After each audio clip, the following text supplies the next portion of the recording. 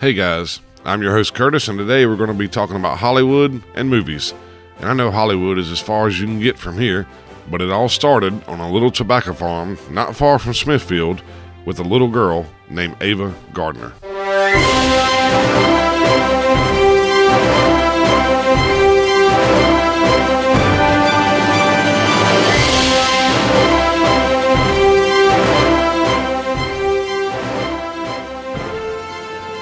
Welcome to the show, everybody. Whether this is your first time here or you're here every single week, I'm glad to have you. Like I said, we're going to be talking about Ava Gardner, and this is actually a listener suggestion, and it was sent in by Rip from Smithfield. And no, you're not mishearing that. His name, or the name he's using, is Rip. And I'm not going to divulge his last name on here, but his last name is just as badass as his first name. And so, Rip from Smithfield, thank you for the suggestion. Now, if during this episode, any of you are thinking, man, I know something cool from North Carolina and I would love to suggest it, you can do that by hitting the contact tab at www.thenceverythingpodcast.com. All right. For some of my younger listeners, you may be thinking I've never heard of Ava Gardner. Who is Ava Gardner? She's a movie star from long ago. In fact, her first major movie was in 1946. We'll get into that as we go along through her life. But the thing about this episode is it's going to hit a target audience, I think. Because Ava Gardner, she's, like I said, an older actress. These are older movies. A lot of people don't like to see these older movies. Also, a lot of people don't really care a whole lot about movies. But she's from North Carolina. She's one of us, and she's really important to North Carolina history. And so it was my pleasure to research and cover Ava Gardner. And I think that's a good enough place to jump right on into it.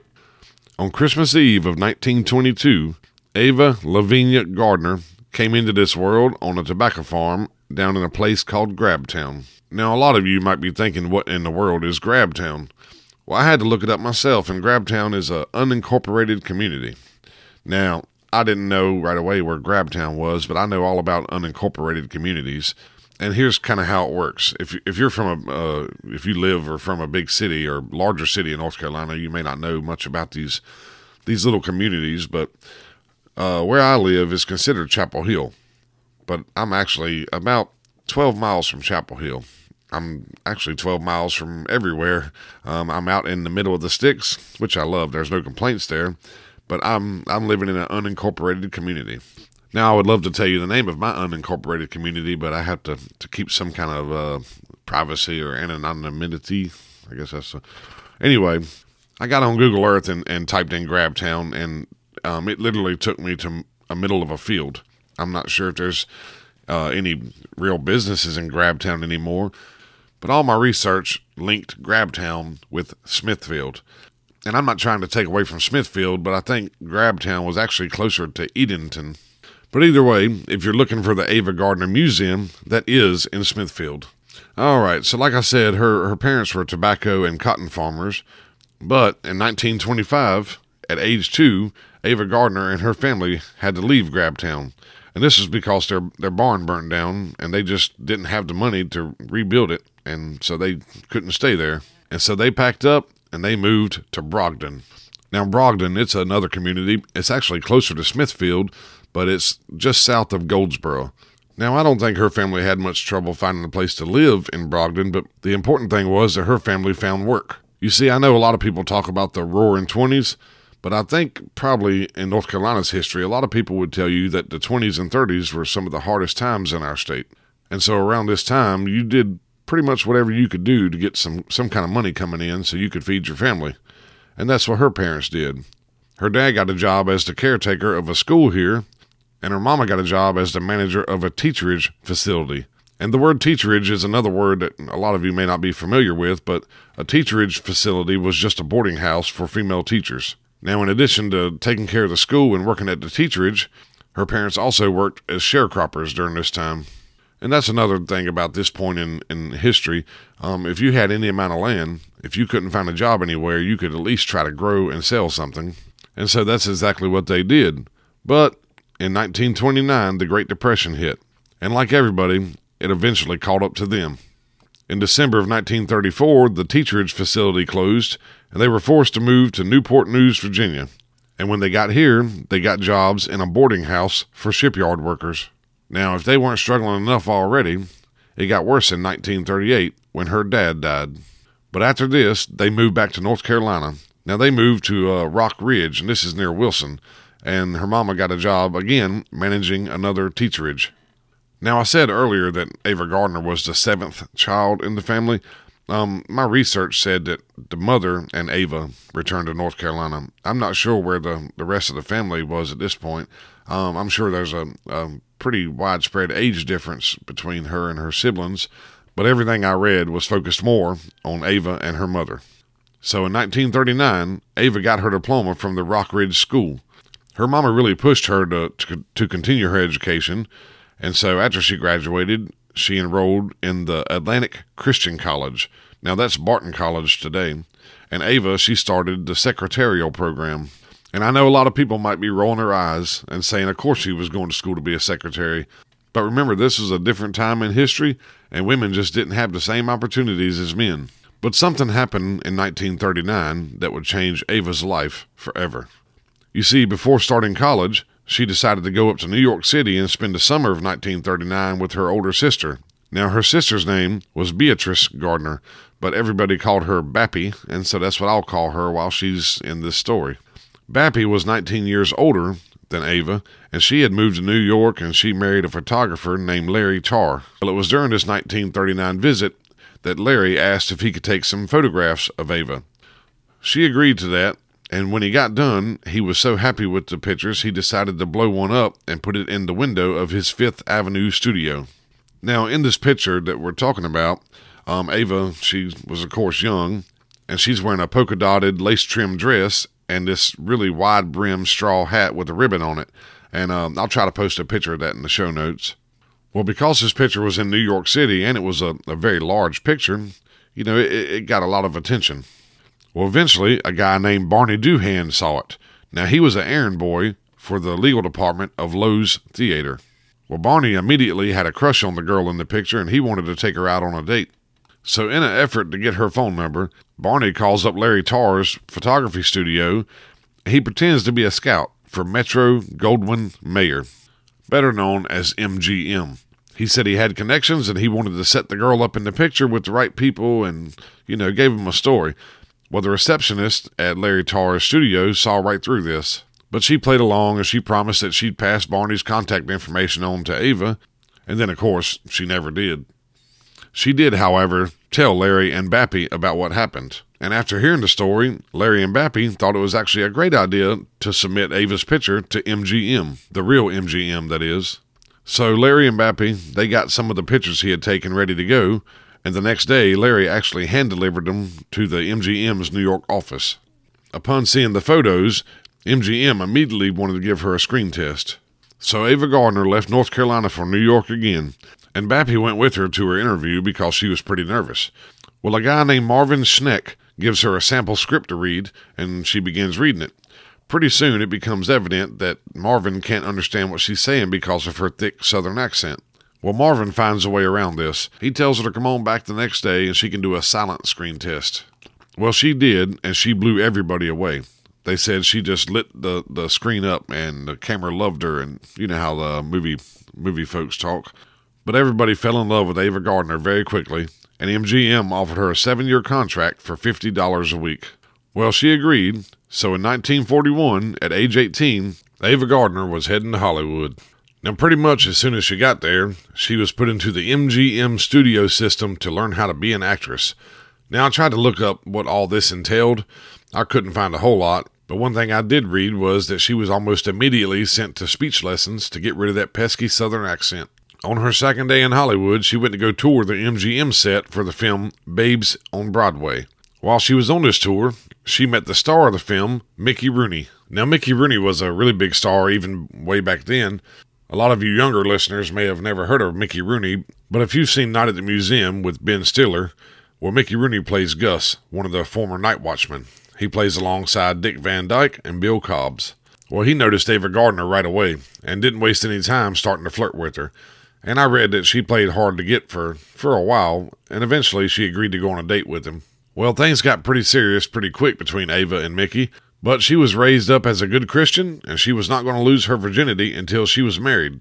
And so, on January 10th, 1942, Mickey Rooney and Ava Gardner were married. And just as quick, everybody in Hollywood was talking about this new couple. There's a ton of pictures taken of them everywhere, including President Franklin Roosevelt's birthday party. But unfortunately, despite how exciting this may have seemed, the marriage didn't last too long.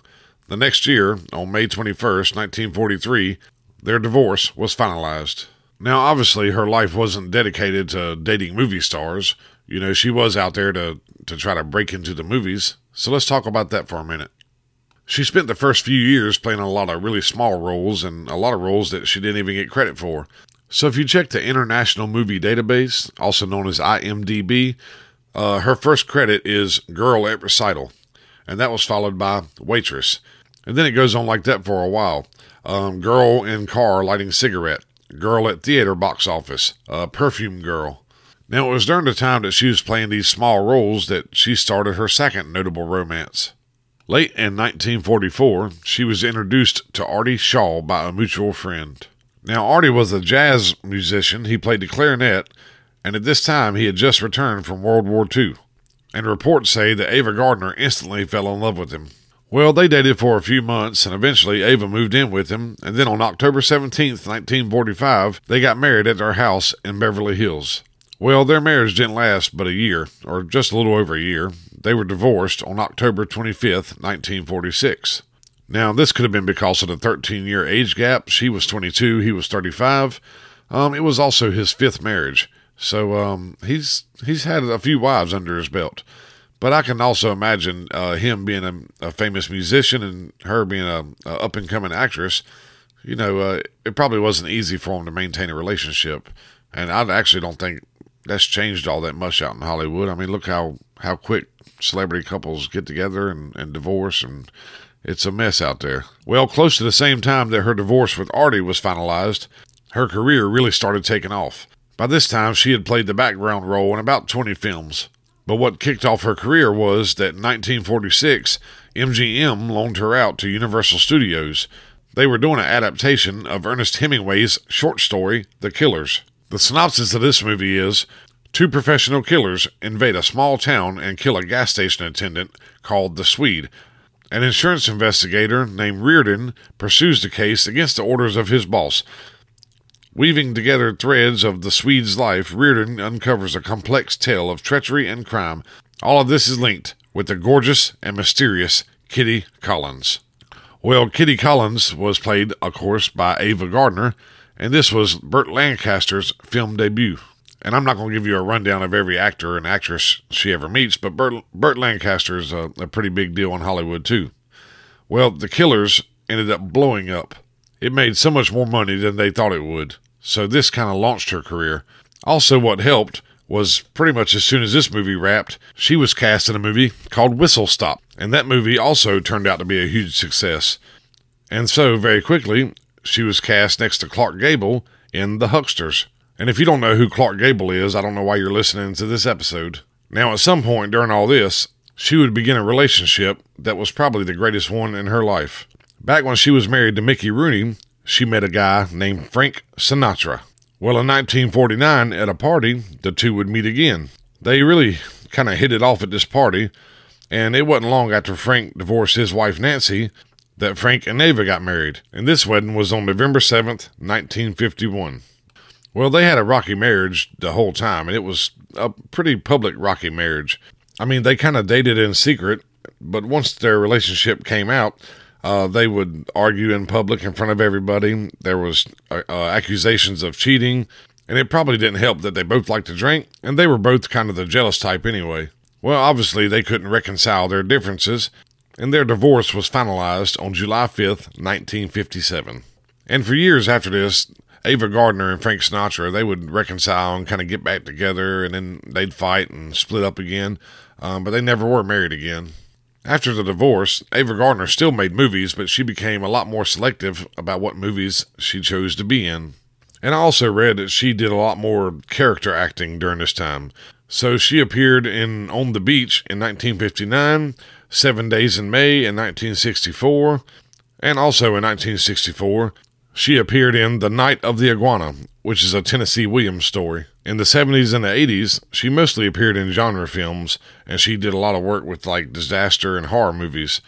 She was in Earthquake in 1974, The Cassandra Crossing in 1976, and The Sentinel in 1977. So as you can see, she stayed pretty busy. Now let's take a little step back for a second.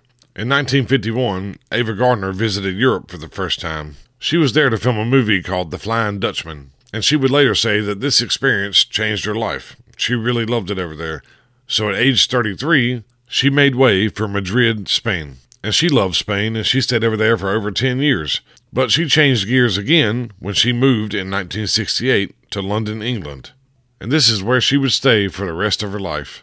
Now, she did come home for work or to make public appearances, and she would come back to North Carolina to visit her family. But she never lived over here again. Her health really started declining in the late 80s. In 1986, she suffered a stroke. She passed away on January 25th, 1990, from pneumonia. Well, they sent her body home, and she was buried in the Gardner family plot at Smithfield's Somerset Memorial Park Cemetery. And this is only about a mile from the Ava Gardner Museum in Smithfield that I had mentioned earlier. And that's all I have on Ava Gardner. I will admit this was a hard one to research because her movies are a little outside of my scope. I had to sit down and pull up some footage and stuff, but it was definitely fun research. But I'll also admit that any research I do for a listener request is always fun. I feel like I'm providing some sort of service here. So I love listener requests, and I love researching the listener request. And if you would like to request an episode or just reach out and say hello, you can do that at www.thenceverythingpodcast.com, and you can click the contact button there, and that'll tell you everything you need to know about getting a hold of me. You can also follow me on Instagram and Twitter, and especially follow my Facebook group, The NC Everything Podcast. Thank you again, Rip from Smithfield, for suggesting this episode, and I'll talk to you guys next time. The music in this episode comes from archesaudio.com and freepd.com.